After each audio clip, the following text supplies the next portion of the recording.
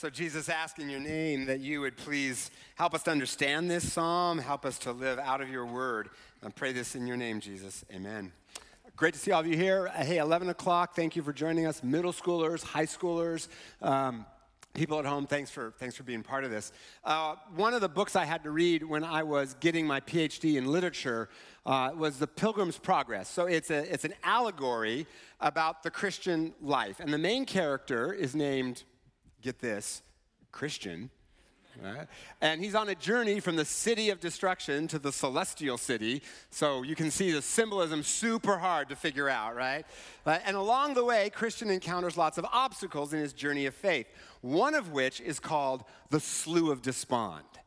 And it's a muddy swamp that represents how despondent, sad, depressed, anxious he is about his sins. And I love that phrase, the Slough of Despond. Right? It's so descriptive.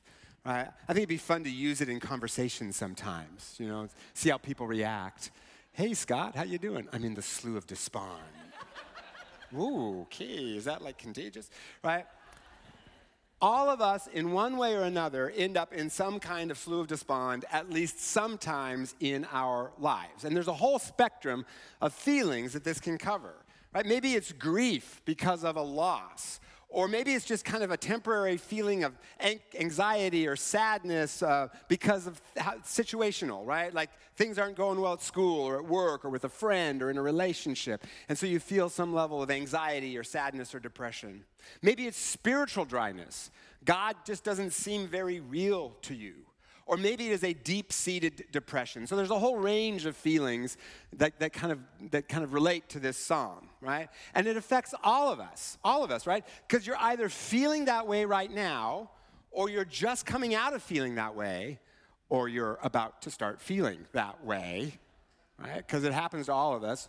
Or I guarantee you know somebody who is sad, anxious, or depressed. And so listen to this sermon to know maybe how to help them out a little bit, because you at least know someone. Because it's epidemic. It's everywhere, right? It's everywhere. Suicide is the second leading cause of death for teenagers between the ages of 15 and 19. Let that sink in. So to all the adults in the room, oh my goodness, what are we doing to our teenagers? And what is our culture doing to make that the second leading cause of death, and all the pressure they face at school and in social media and all that? And if you are a teenager, my hope for you is that this church is a place where all you feel is loved and accepted and feel no pressure on you at all for anything.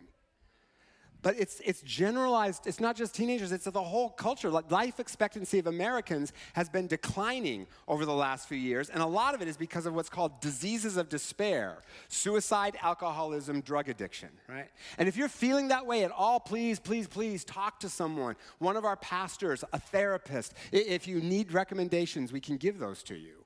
Right? But clearly something is going on in our culture that is causing this epidemic of sadness, anxiety, depression, right? And it's kind of doesn't seem, it's kind of hard to figure out why, right? Like this is the safest, most prosperous time in all of human history to be alive, right? Never had so many had so much and been so depressed about it. But clearly something is going on that's bringing on this kind of epidemic of sadness, right? And it affects all of us in one way or another. The writer of this psalm knows how we feel. And he says this, right? Why, my soul, are you downcast? So he's sad. He's depressed. And throughout the Bible, this is not something that just happens to spiritual midgets, okay? It happens to the spiritual giants in Scripture as well. Moses got so depressed, at one point he asked God to kill him.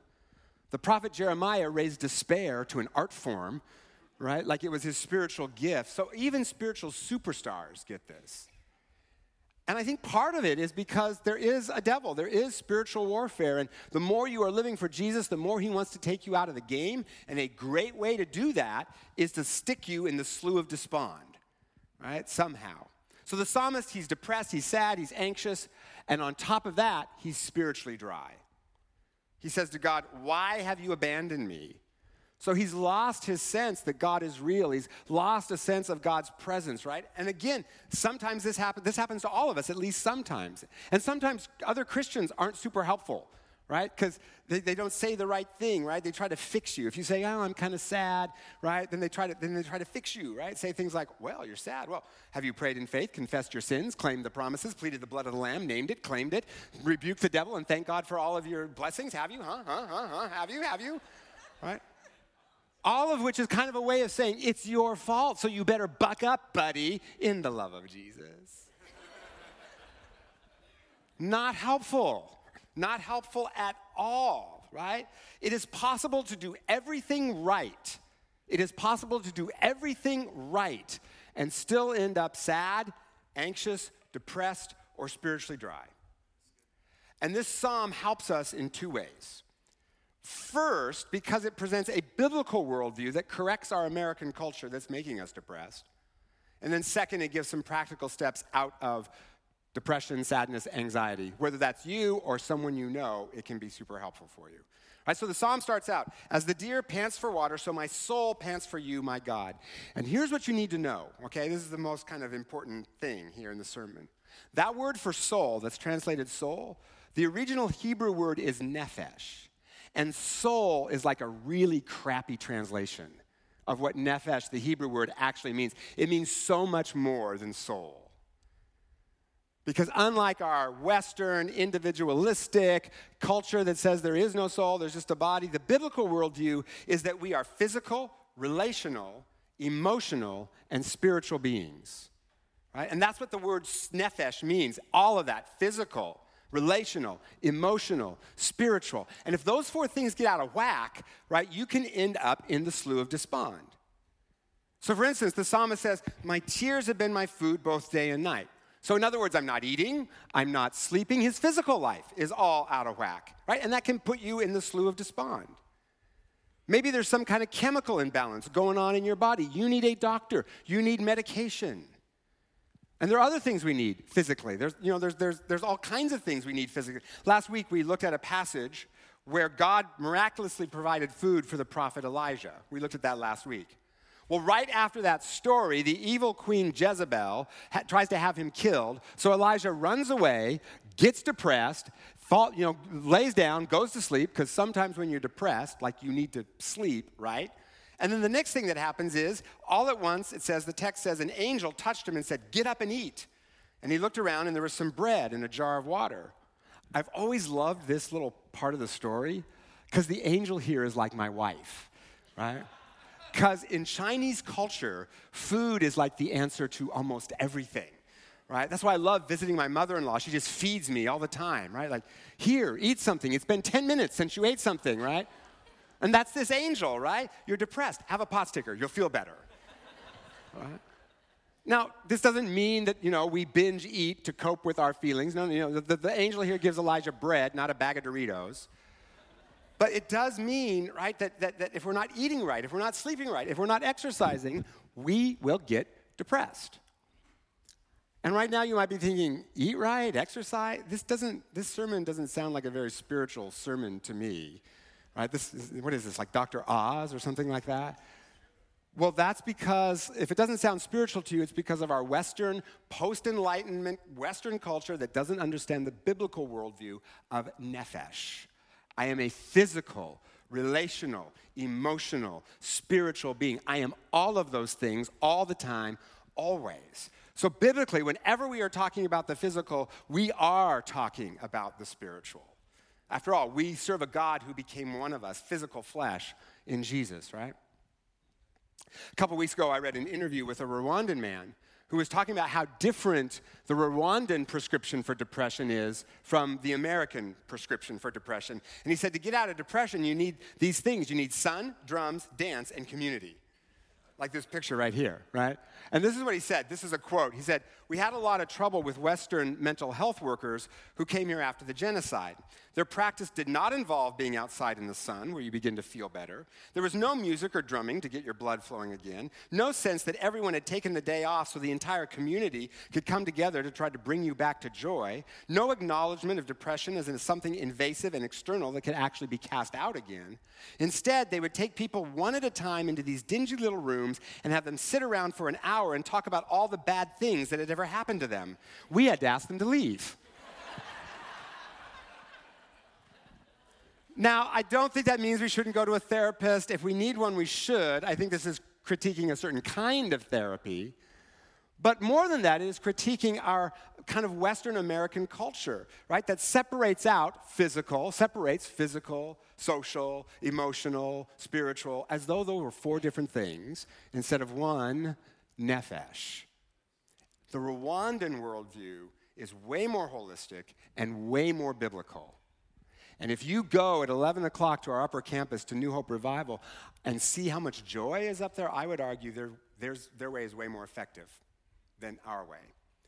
And let that be one more reason on a very long list of reasons to be grateful that out of all the churches in the world, God brought New Hope Revival here. We are so much better together. We are so much better together. We are physical beings. We are also relational beings. The psalmist says, I remember how I used to go to the house of God with shouts of joy among the festive throng.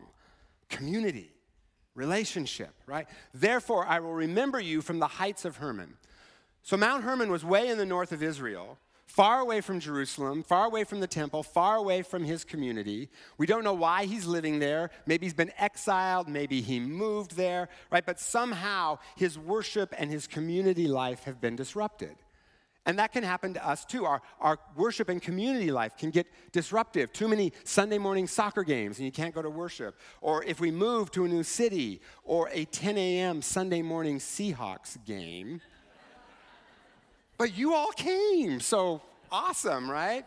We need worship where we sing, where we use our bodies, because we're physical, to praise God. We need the music to move us emotionally. We need to be together. We can look around the room and know I am not alone in this Christian journey. The live stream is awesome for when you can't get here. And please keep watching.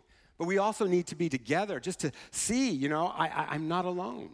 And listening to sermon podcasts, that's awesome, but it will not get you out of the slough of despond. Because we are relational beings and we need human connection. Not Instagram connection, not Snapchat connection, right? Because if all we are seeing is everyone else's perfect looking Instagram life, right? Because the color palette is just perfect and the lighting and it's all been, edited and photoshopped and all that. If all we are doing is comparing everyone else's perfect photoshopped Instagram life to our real life, no wonder we're depressed. We need human contact to hear each other's highs and lows because we are relational. We are also emotional beings. This psalm talks about how the psalmist is crying day and night, clearly very emotional. And then finally, we are spiritual beings. The psalmist says, my soul thirsts for God, for the living God, for the living God. He's thirsty for God, but not God as a set of theological truth claims. Not God as in I heard an intellectual sermon and I took lots of notes that I'll never look at again, kind of a thing. But the living God that I can feel, that I can experience. I need this, he says, like I need water to survive because we were made for relationship with God. And what that means is that even the best marriage, the best travel, the best finances, the being fabulously popular, being the best athlete, got into my dream college, I have this amazing job, my friends are great, I'm doing great at school. There's something in all of that even still that's missing, that we're lacking. And the older we get, the more we start to understand this. I think when you're young, it's easy to think, if I just get into that perfect college of my dreams, right, then it'll be great. And you get into the college, and it's good, right? But there's still something missing. Or we think, maybe if I just get married, right? If I could just get married, right? And I remember one of my students, when I was doing college ministry, one of my students got engaged, and I remember him saying, now all my problems are over. And I remember, oh, dear God, do I tell him, or do I just let him figure it out on his own? The longer we live, the more we realize all those other things are great and worth pursuing, but there's still something, I still haven't found what I'm looking for. Thank you, Bono, right? We were designed for relationship with God, and if we don't get it, then something's going to be off. We are physical, relational, emotional, spiritual beings, always, all the time, all right here, right? So what we need is a full-fledged physical, relational, emotional, and spiritual strategy for dealing with the slough of despond. And the problem is in our culture, we separate it. It's all physical. You need meds. It's all emotional. You need therapy. It's spiritual. You just need to pray more. We need all of that. We need all of that. And in this psalm, the psalmist does 5 things that help him step out of the slough of despond. 5 kind of practical things to get out of this. And the first is to pray even if you don't feel like it. The psalmist says, I pour out my soul. Remember, soul, nephesh, soul is a lame translation for nephesh. I pour out everything I've got, right? This is a little more than, dear Jesus, help me feel better, amen, right? And even though God seems absent to him, even though God doesn't seem real to him, he keeps praying. Right? So if God doesn't seem real to you, pray anyway. If you're sad, tell him. If you're mad, tell him, right? As opposed to every other religion on the planet, only the God revealed in Jesus in the Bible gives us permission to be mad at him. And Pastor Tim Keller, who's kind of helped my thinking about this psalm a lot, he says to pray even when we don't feel like it is kind of like opening your eyes in the dark. At night, and at first you can't see anything, but gradually your eyes start to adjust, and then you can see. Praying even when we don't feel like it is spiritually opening our eyes in the darkness, and gradually we begin to see God again. Second thing is to interrogate your despair. There's a refrain the psalmist uses 3 times in Psalm 42 and 43. They're one psalm. And the refrain is, why, my soul, are you downcast? Put your hope in God, for I will yet praise him. He says this 3 times. He's interrogating his despair. Why am I downcast? What's getting me down? Right? Therapy can be super helpful for this. Then next, preach to your heart. Because when we're depressed, every day our heart is talking to us. Oh, things are terrible. It's never going to get better. You're stuck this way, right? And so 3 times the psalmist says to himself, put your hope in God. He's preaching to his heart. Because, see, we need to listen to our feelings, to understand our feelings. We need to do that. But at some point, we have to say to our feelings, oh, shut up, you. Shut up, right? Listen here, feelings. I'm the boss here. You're not the boss of me. I'm the boss here, right? Pray, interrogate your despair, preach to your heart. Next, relocate your hope. 3 times he says, put your hope in God. And what he kind of does in this psalm is you can kind of see him working through. He goes, he says to himself, why am I sad? Why am I downcast, right? I'm sad because I don't have something that I think I need to be happy. What is that thing? And why is that thing so important to me? And why do I give that thing so much power over my joy, right? And I think this is why God allows us to go through spiritually dry times sometimes, to pry our hands off the things we're clinging to for happiness. And the psalmist has lost some things that made him happy, right? He's living in some town he doesn't want to live in. He doesn't have his community, right? But this is a great chance for the psalmist to ask some questions, right? Was I happy because of my friends or because of God? Was I happy because of my success or because of God? Sadness, spiritual dryness is an opportunity to relocate our hopes to God, who will never let us down. So let me give you an example from my own life, which it's a little embarrassing to share, but I'm going to share it with you anyway. So sometimes I get worried that I will not be able to live the rest of my life here in the Seattle area. I love living here, right? There are so many memories here that remind me of God's faithfulness, all my connections and community for the most part here. I love the mountains. I love the water. I even like the rain, right? Until March, and then I'm done, right? And sometimes I worry, well, what will happen like when I don't have this job anymore? Will I be able to afford to live here? Can I stay here, right? Now, hopefully that is a long, long time away, but I am not a procrastinator. So let's not put off worry for tomorrow what can be worried about today, right? It is never too soon to start to worry, right? So what do I need? I need to pray, right? Whether I feel like it or not. I need to interrogate my despair. Why so downcast, O my soul? Because you don't want to live in Ritzville, right? Preach to my heart. Listen here, you stupid heart. Listen here, you stupid feelings. I'm the boss of here, right? Not you. Now, the truth is, and then I need to relocate my hope, right? Now, the truth is, if I don't get to live here, I will be sad. I just will. That will just hurt. But that doesn't mean that God can't give me joy somewhere else, right? I lived in California, and I had joy there. I lived in Atlanta, and I had joy there. I lived in New Jersey, and 2 out of 3 ain't bad. You know? It's my favorite part of this sermon. I wrote that and I was like, yeah, that's good. Anyway, now here's the thing. If I had to leave here, I couldn't live here. If someone said, oh, you don't worry, it'll be fine, you won't be sad, that would not comfort me. It wouldn't be true. Yes, I will be sad, thank you very much, for a long time. But my hope is in God, who can give me joy anywhere. Even if I miss being here, there can still be joy. My hope is in God. See what I did there? I sized the hurt to its proper size. I scaled it down to its proper size.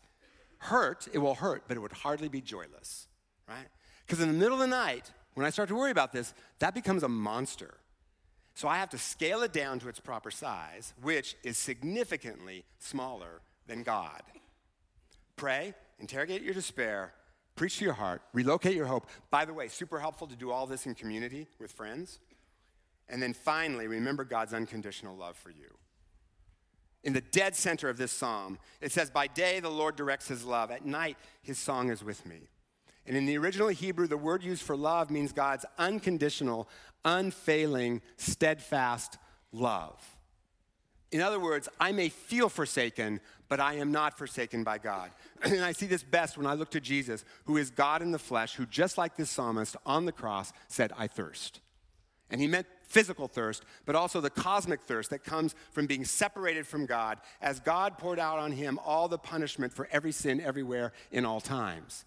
And Jesus experienced that in my place so that if I just say I need him and admit I need his forgiveness, I may feel deserted, but I will never be deserted by God because Jesus said, I will never, never forsake you because he was forsaken in our place so that we never would be.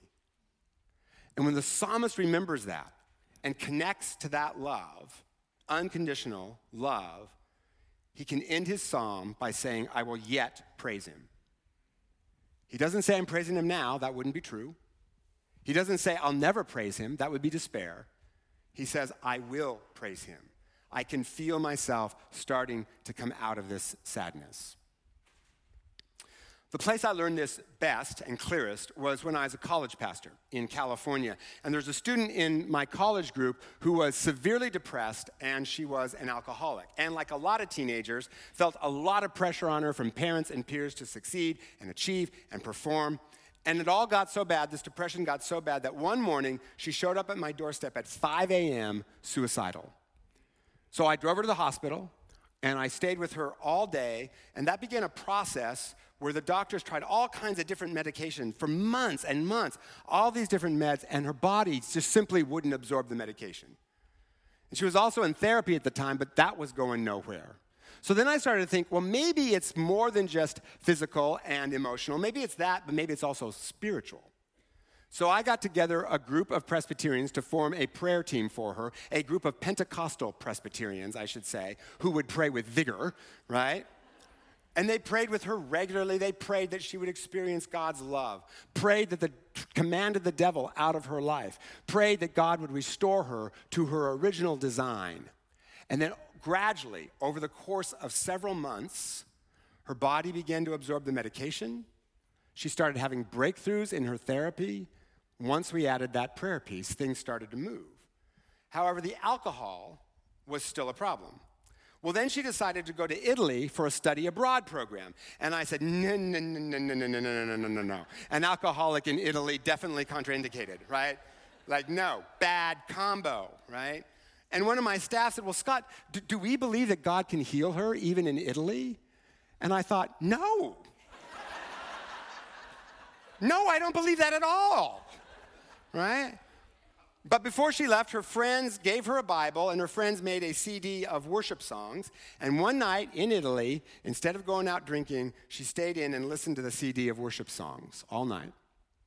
And then the next night, she did the same thing. And then the next night, and the next. And pretty soon, she started to thirst for God more than she thirsted for alcohol. And she stopped drinking in Italy. That's a miracle.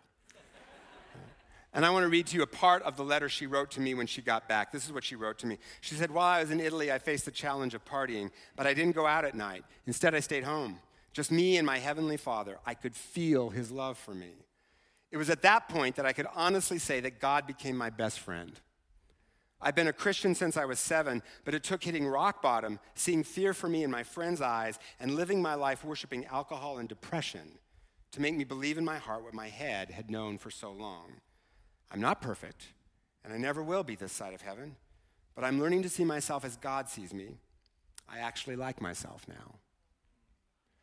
A few weeks after she got back from Italy, she shared her story with our college group as a testimony to what God had done. And before all of this, if you had told me that not only would she stop drinking, but be able to share her story with 250 of her peers, I'd have said that'd be a miracle. And she would have laughed because she was so bound by shame and anxiety and depression. But God healed her body, mind, and soul. It took the physical remedy of the medication. It took the emotional remedy of therapy. It took the relational remedy of strong community around her. And it took the spiritual remedy of prayer. All four. It took them all. But God healed her. All of her. So, where are you anxious, sad, depressed? Or who do you know that is in that shape? Will you pray? Interrogate the despair, right? Preach to your heart. Relocate your hope. And above all, remember God's reckless, relentless, never-ending, never giving up on you love for you. And connect with him. And over time, God will heal you. Not just part of you. God will heal you, all of you. Body, heart, mind, and soul. Amen. Amen. Amen.